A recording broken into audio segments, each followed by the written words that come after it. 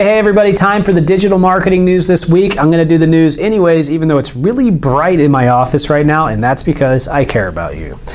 So let's go ahead and dive into it. So first thing is WordPress has rolled out 5.0. So that's the new version of WordPress that's coming out, but some people aren't happy about it. And one reason is because it's really close to the holidays and people don't want to upgrade to the new version when it's close to the holidays. And then also apparently there's a really big conference going on right now and some people didn't like that it was being rolled out during the same time as the conference. But you know what? Hey, it's the first big major WordPress update of all 2018, so be excited. People, be happy that WordPress did this update. Don't be upset with them.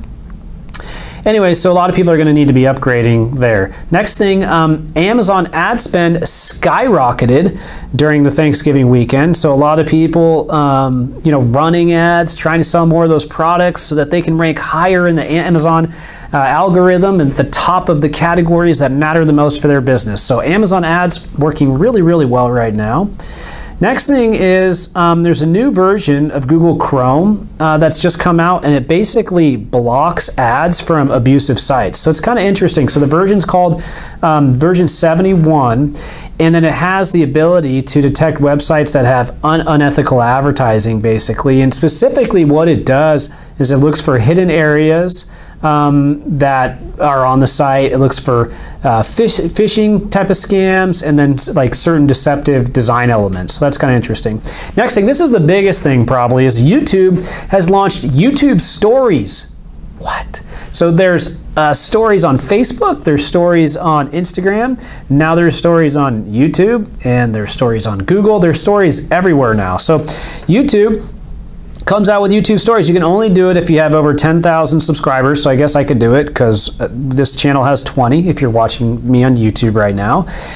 And yeah, so Stories will appear next to the subscription tab on the home page or up in the next list display area. So yeah, try it out. Give it a shot. Stories on YouTube. That's kind of a mind blower, right?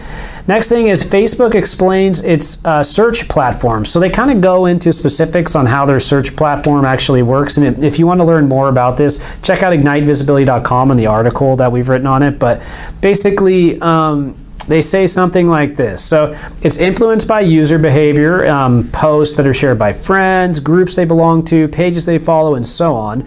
And they say that Facebook search results are also based on general Facebook community activity, including the popularity of whatever you searched for and how recently it was posted. And they also say that we want to be more transparent about what happens when you search for content on Facebook.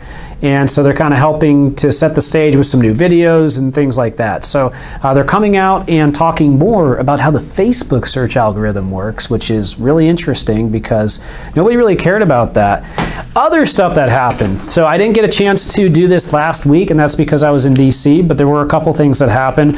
One is the Cyber Monday, the Black Friday, big, right? It was big. What we saw though around that is there was a lot of kind of cross-channel sales going on, people going into the stores and then also buying online. So a good amount of that happening. In addition, John Mueller came out and said that when it comes to URLs, on an annual basis, so if you have like a page that you make for 2017, 2018, 2019, like a seasonal URL, you should always keep the same URL. You shouldn't create a new URL for every single year. So that's an important strategy. Don't create new URLs when you can just always work on one URL for seasonal content. Another thing happened is Quora came out with promoted answers to questions. So Quora is a question and answer website. Now you can do a promoted answer to a question like you can do a promoted post on Facebook. So that's kind of big. That's interesting. And I kind of thought about this from like the reputation management perspective, or Quora, just advertising in general. I think that's going to be a good thing. And then the last thing that came out that was kind of interesting is we saw that video has much more engagement and reach on Instagram, about 20% more than photos. So try to work more video into your Instagram strategy. So that's it for the digital marketing news this week. I hope you're having a great one. I'll see you next time.